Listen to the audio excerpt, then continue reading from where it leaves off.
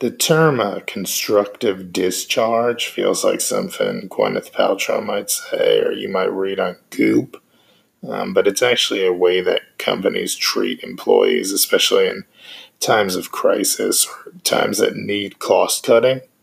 So, what I did here was I brought my friend Cathrine on to discuss some of her layoff experiences, termination experiences, and what exactly that term constructive discharge means.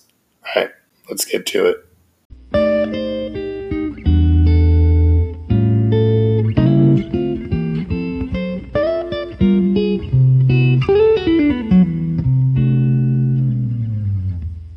Well, the one that I haven't heard many people talking about is constructive discharge.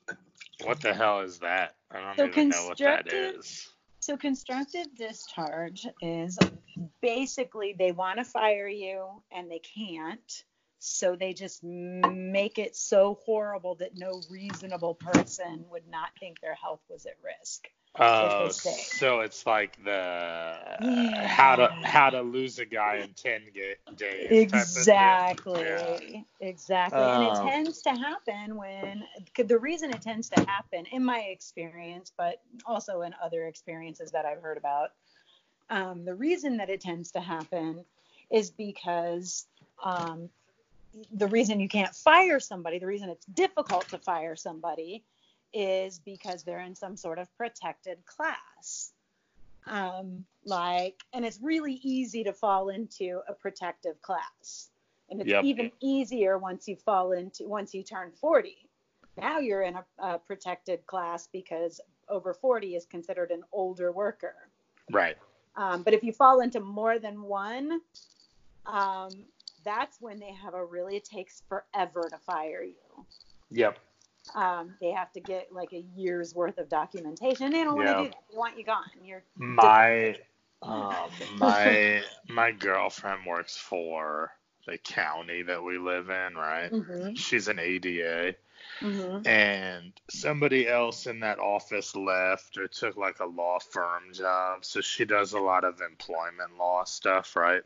Mm-hmm. So I won't give like specific examples to limit, her getting in trouble if anybody listens to it. But I will say that to your point, there are a lot of people that even run divisions within that county who will be like, they'll come to her or like other lawyers within the department and be like, hey, I want this person out because somebody showed me like a Facebook post that they made, right? Mm-hmm. And you're like, okay, that on face is not really a justification for firing, or there needs to be more like of a paper trail. Mm-hmm. Like most states in the U.S. are at will now, so you don't really have to tell somebody why they got fired or whatever. Right. But she tells me at least 2 to 3 times a month, like somebody just bull rushes legal and is like, hey, I want to get this person out now. And it's like, no, that's not really like how the process works, Really. So if we do it your way, we might get sued. Right, for sure. And I think they've been, obviously it's like a bigger county. I think that they have been. Oh, I know which county it is because I'm pretty sure I'm in the county next door. Yeah. Yeah. So I think it's like, I'm sure they get countersued and stuff, but it's like, I've had bosses where like I was at ESPN for that was like the longest place I've ever been. So I was there for like 7 years or something. But I had a transition to a new boss at some point within there, and like he just like really liked this one kid on the team he inherited, and then kind of like disliked the rest of us almost like by default. And it was really weird and like hard to navigate as a relationship and stuff. And he like put a bunch of us on like performance improvement plans, but like you could tell he was just like trying to get us out. So a bunch of us kind of like started looking for other jobs. But what's the term you used again? Like, what was it? I forget. It's called constructive discharge. And it's Yeah. enough of a thing that, like, if you were to apply for unemployment, you could actually get unemployment for it. Oh, really? Yeah. So, I know that I have talked to the Texas Workforce Commission, and it's a thing. You can make a case for it. Sometimes it's hard, but you can make a case for it. They will investigate it. Yeah, that's crazy. Like when you first said it, I thought of that like Gwyneth Paltrow like conscious uncoupling thing, right? That's my first jump. But then I'm like, conscious uncoupling if you call War of the Roses conscious uncoupling. Yeah, for sure. Yeah. So in your career arc today, how many times have you been through, not that specifically, but like layoffs in general? Oh my God. Every time I get a job, I get laid off somehow. I'm always that employee that runs crossways with the wrong person. Yeah. And I don't mean to. I'm just, you never know what's going to set some people off. Yeah, man. And the thing is like, I think as I've gotten older, it's like, I care broadly less about it, like as long as I'm generally like kind of doing okay on income or whatever, which like goes up and down. But I kind of care broadly less about it. But it's like I think I probably have a better radar for like the type of person that I'm gonna just fucking not have a positive boss type dynamic with, right? Because like just people that take work like super seriously or like be all end all, like I've never, even when I was young and impressionable and like wanted to make an impact or rise up at some place, like I never thought that way, right? I mean, it's a way to keep my roof over my head, and it's a professional job because I thought it would be nice to earn an actual living wage since my parents were kind enough to put me through college, you know? Yeah, for sure. And I think it's like, I'm just like, I feel like people that are really into like the virtuous side of work and like always talking about like how much they work or like putting themselves on the cross about like stuff they've done or been asked to do or develop or whatever. I never have good relationships with those people, you know? No, because you always have something that's more important to you than work that's going on. I mean, I do too. I have 2 children, and you know, sometimes I feel like I'm not even supposed to mention that I have children. I can remember like the kiss of death for me. I always had this curse. I swear it was a curse. Anytime I would put a picture of my kids on my desk, I would be fired within 6 months. Yeah. So, okay, do you think that's just like a function of like guys kind of having like too much authority at work, and there's these like preconceived notions about like women who have become mothers, or do you think it's just like myopia, or what's your pathway on why you think that correlation kept happening? I mean, I think it's a combination of things. I think that there's definitely something to what you just said, although I haven't experienced a whole ton of that. Right. I find that once somebody wants me out, that's when they start doing overtly sexist things, and I'm like, well, that was a fool move. Now I can report you. Yeah. But now you just made it even harder to fire me.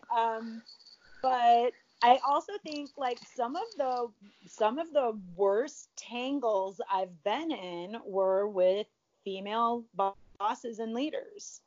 And they have children of their own, but they don't take into account that not every parent's life is set up the way the same way, and we don't all get the same kids, and we certainly don't all have the same spouses. Right. And I don't have a spouse anymore. I have a boyfriend, but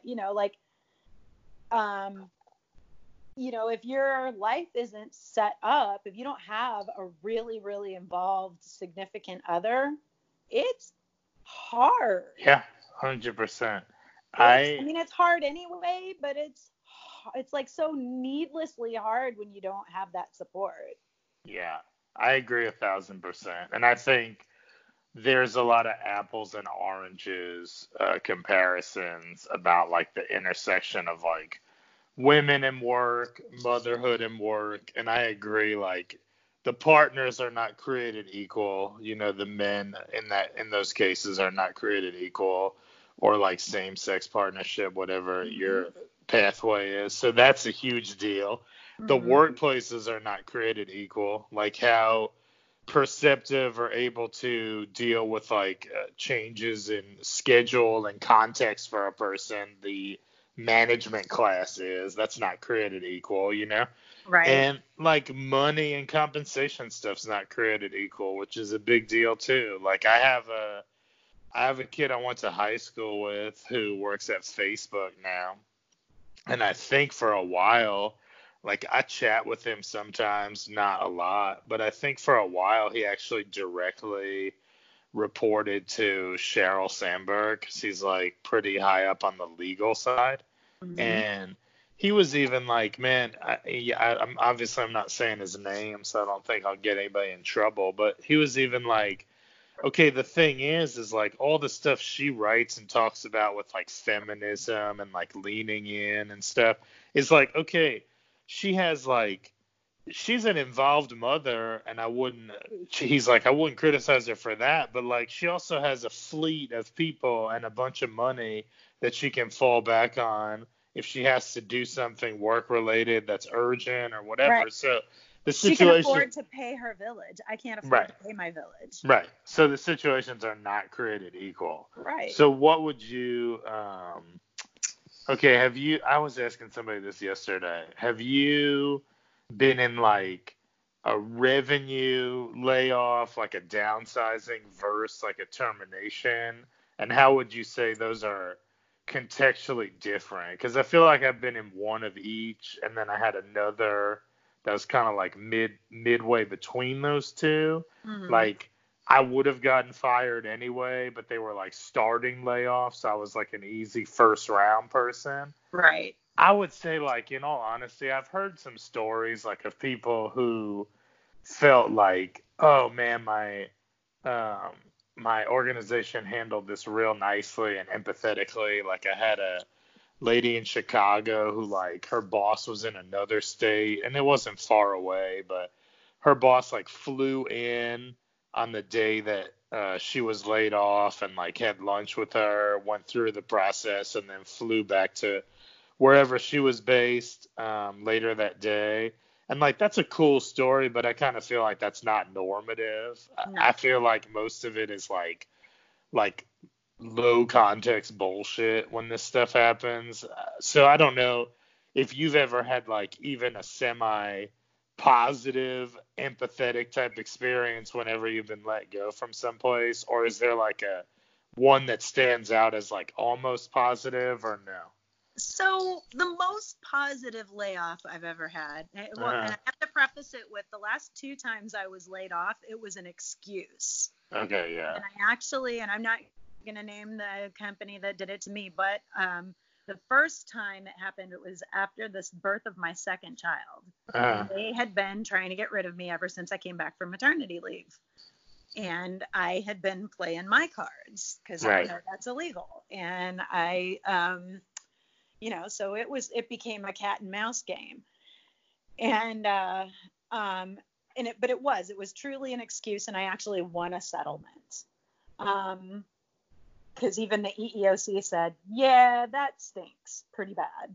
That's rotten in Denmark. And then the last time it happened, it was just a boss who wanted to get rid of me. And again, I was in a protected class, so he invented a layoff. And I probably could have sued for that one, but I was kind of exhausted and I didn't like that job anyway. Right. And so, and I found another one pretty quickly. Okay, that's always good. The most positive experience I had, and this is the most positive experience I had with a layoff situation, was really pretty weird. I was called into my boss's office, and she was the vice president of marketing. We had a great relationship. We still talk.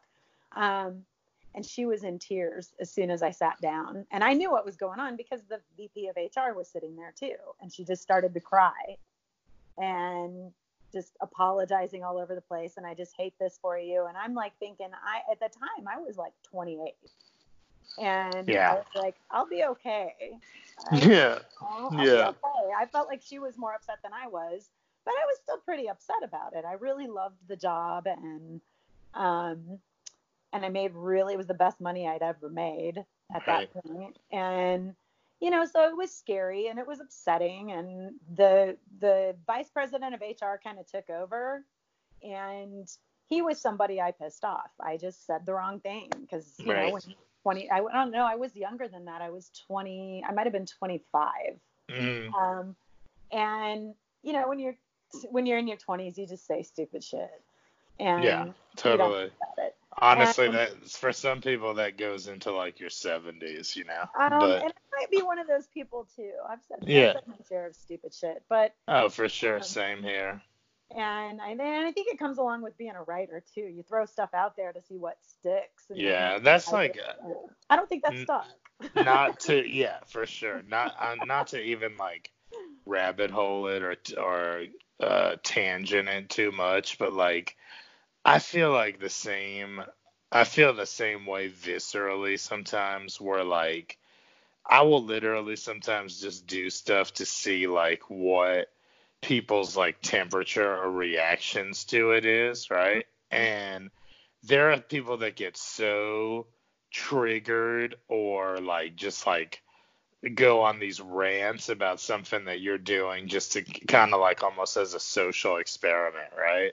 So the counter to that crying boss story is I had one maybe like a year or two ago where the dude did like you kind of sometimes know in a company setting when you're going to get laid off, I feel like. And the dude, like my boss sat like 10 feet from me, and one day on like a Monday late morning, he invited me to this meeting on a Friday morning at like 8 a.m. But the meeting had no like subject line, context, right? Giveaway. Okay, so as soon as he sent the invite, I was like at my computer and I saw it pop up and I looked over and he was like hastily like getting his shit ready and like leaving for the day, even though it was like 11 a.m., right? So I see him like race out of there. And then like Tuesday, Wednesday, Thursday, so the intervening days, he works from home. So he's not physically there, right? So then like literally, I think I was like already living with my girlfriend at the time.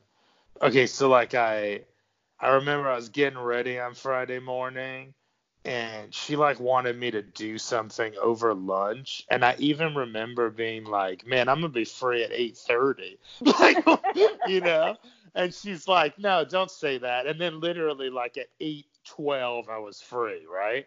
But that's like it was a long way of saying like, so in that one, he didn't make any eye contact. So it's kind of like the inverse of the crying one, right? So he didn't make any eye contact, but one thing was he was like, "Oh, you're like too insubordinate sometimes, right?" And this, I taped another thing with somebody once where we had like a long rabbit hole about this, but like, I don't think if you like propose ways to like improve a process or improve content or whatever, like I don't think that can be defined as insubordinate if it's in the best interest of the company, like making more money or serving people or whatever, right? Now, granted, how you present it is a big deal, and like I'm probably not always good at that, but I think to call somebody insubordinate for trying to make a place better is not cool. And obviously it's like not a justification for firing. It's like he No. just threw that in there, right? But no, insubordinate is code for I don't like this person, they threaten me. And I think that's really at the heart of it, to be honest with you, is I am someone who seems to always these people that I run crossways with are almost always people who are really insecure. Right. Just super insecure. And I'm not. We all have our insecurities, but like I'm pretty okay with how I look. I'm very okay with the level of talent and professionalism I have to offer. I have a lot of confidence. Right. And I'm also not, I'm like you, I'm not a ladder climber. It's like, I can be here forever. I don't care. Right. It just doesn't mean that much to me. It's just a means to an end is really what it is, you know. Right. More than anything. I think those people who worship at the temple of busy, as you've, to quote you personally, those people are people who, like, they have I don't know, maybe they have nothing else going on, and they feel inadequate because I got a lot going on and I'm still doing a good job. Right, for sure. And I mean, I think, like, people that are, like, kind of virtue signalers or whatever would listen to people like us talk and be like, oh, they're using that as a defense mechanism. But I 100% agree with what you're saying. Also in the context of, like, man, I told this story with somebody else, but I was on a contract once with, like, a learning company, like a LMS, and the two executives there, they had funding, so it's all, like, fake money. They had, like, Silicon Valley funding, right? So they could kind of, like, fuck around with stuff if they wanted. And their big idea was, like, they were pitching targets or whatever, saying, like, okay, we're going to democratize learning. We're going to make learning free. And I was on this, like, agency contract. So the agency wanted to get more work from these guys because they had Silicon Valley money. So, like, everybody on my side of the equation was, like, nodding and smiling and saying, like, yeah, that's great. And we got, like, 4 meetings into this deal. And I think in one meeting I was like, hey, here's the problem. It's like, you have a lot of, like, 47-year-old, 51-year-old men that come to run these divisions of companies, right? That you're trying to sell to. And, like, a lot of these men, they, like, maybe their kids are getting to the age where they're, like, talking back more, or they're being annoying. Like, a lot of them, like, their relationship with their spouse is, like, different or soured or whatever, and it's, like, physically, emotionally, spiritually, whatever, intellectually. And, like, the only source of relevance these guys have is that they control a small pocket of a company, right?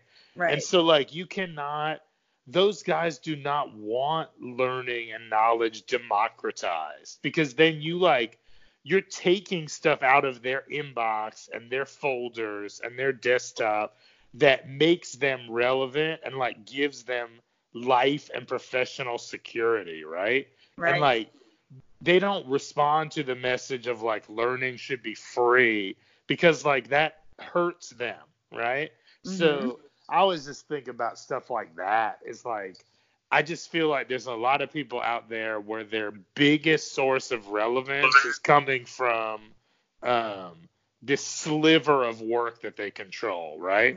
And those are people that people like you are probably always going to run sideways with, you know? Well, it's just not how I measure my dick. Right. And I mean, what do you do with an employee who doesn't measure their dick the same way? Right. And I don't even think we have an answer for that. You know? Yeah. Like, I would give a Nobel Prize in economics or whatever to someone that knew how to I would give a Nobel Prize in economics to someone that knew how to deal with different modalities of measuring one's dick. Well, I guess you could just cut my workout for me then, because I really want a Nobel Prize for something. Yeah. Okay, so if you were giving advice to employers, both on the like don't be sketchy legally side and the like, communicate effectively, don't be an asshole side, what are some bigger buckets of things you would tell them to do when they're dealing with terminating someone or laying someone off for revenue or whatever?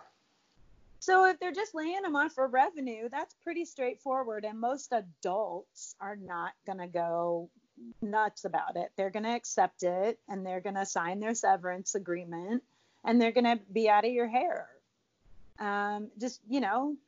Really, literally just don't be a dick.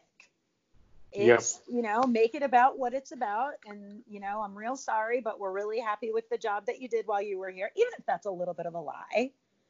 And we'll provide a good reference, even if they weren't the best employee and you don't have the nicest things to say about them, just help them out. If it really is a revenue thing, keep it about a revenue thing and treat them like their service meant something to you. That's all. And you don't have to go overboard. You don't have to be like, I don't know if you ever watched the show Cheers, but there was a whole episode about Norm having to fire people, and he was so good at it that they he empathized so much that that people put him in charge of firing everyone. And then in the end, I remember that one. You remember that? And he becomes totally desensitized to it, and the tears are fake, and everybody gets mad at him, and he gets fired for being the firing guy. So you don't have to do that. You don't have to go, you don't have to sit there and cry in their beer with them. You just, and I guess it also, you have to take it in the context of what your personal relationship was with that person. If you're the person who supervised them for 7 years and you had a good relationship and you went to each other's kids' baptisms and bar mitzvahs and stuff, that's a very different way that you're going to have a different situation that they're going to trust you more. And there's going to be an expectation, a little bit of a heads up, even though you're not supposed to. They're going to expect that from you, and they're going to feel betrayed if they don't get it. 100%.